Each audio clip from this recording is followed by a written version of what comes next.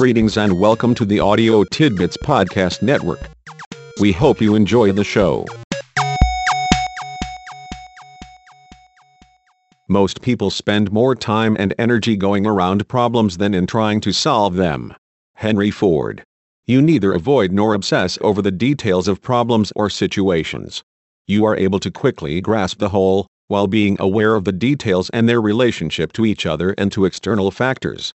This is key to your capacity to see connections, implications, and possible actions nearly immediately. No problem can stand the assault of sustained thinking. Voltaire.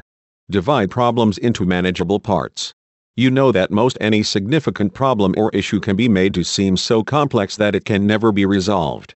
This is why so many situations don't get resolved and, alternatively, why you are successful in resolving problems and difficulties at a higher rate than most other people.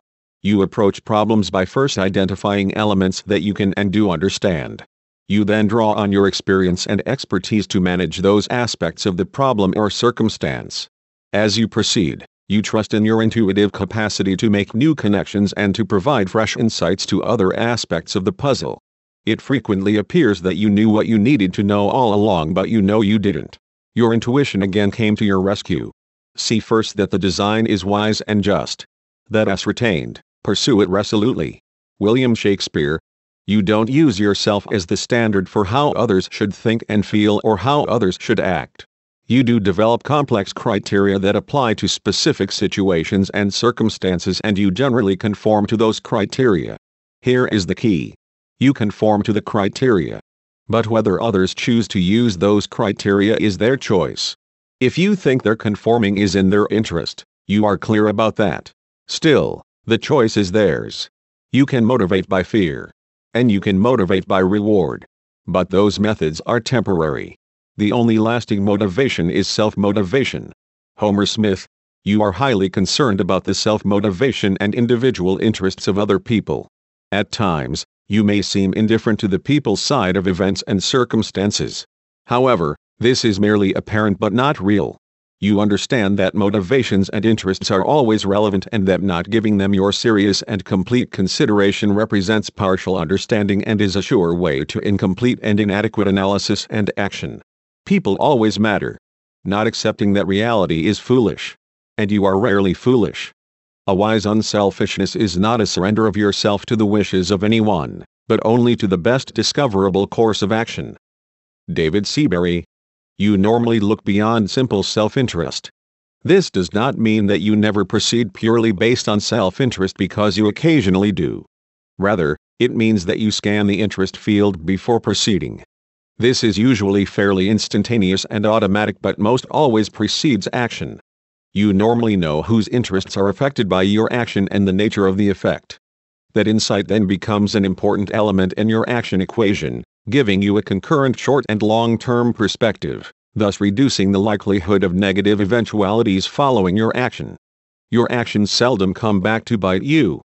The challenge of leadership is to be strong, but not rude. Be kind, but not weak. Be bold, but not bully. Be thoughtful, but not lazy. Be humble, but not timid.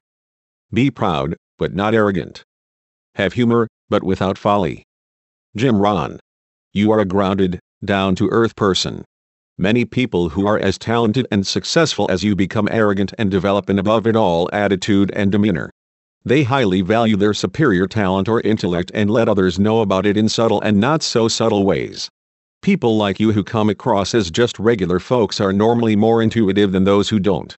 They may be obviously very bright or talented, as you are, but are comfortable with their gifts and don't give the impression that they think that makes them better or more important than other people.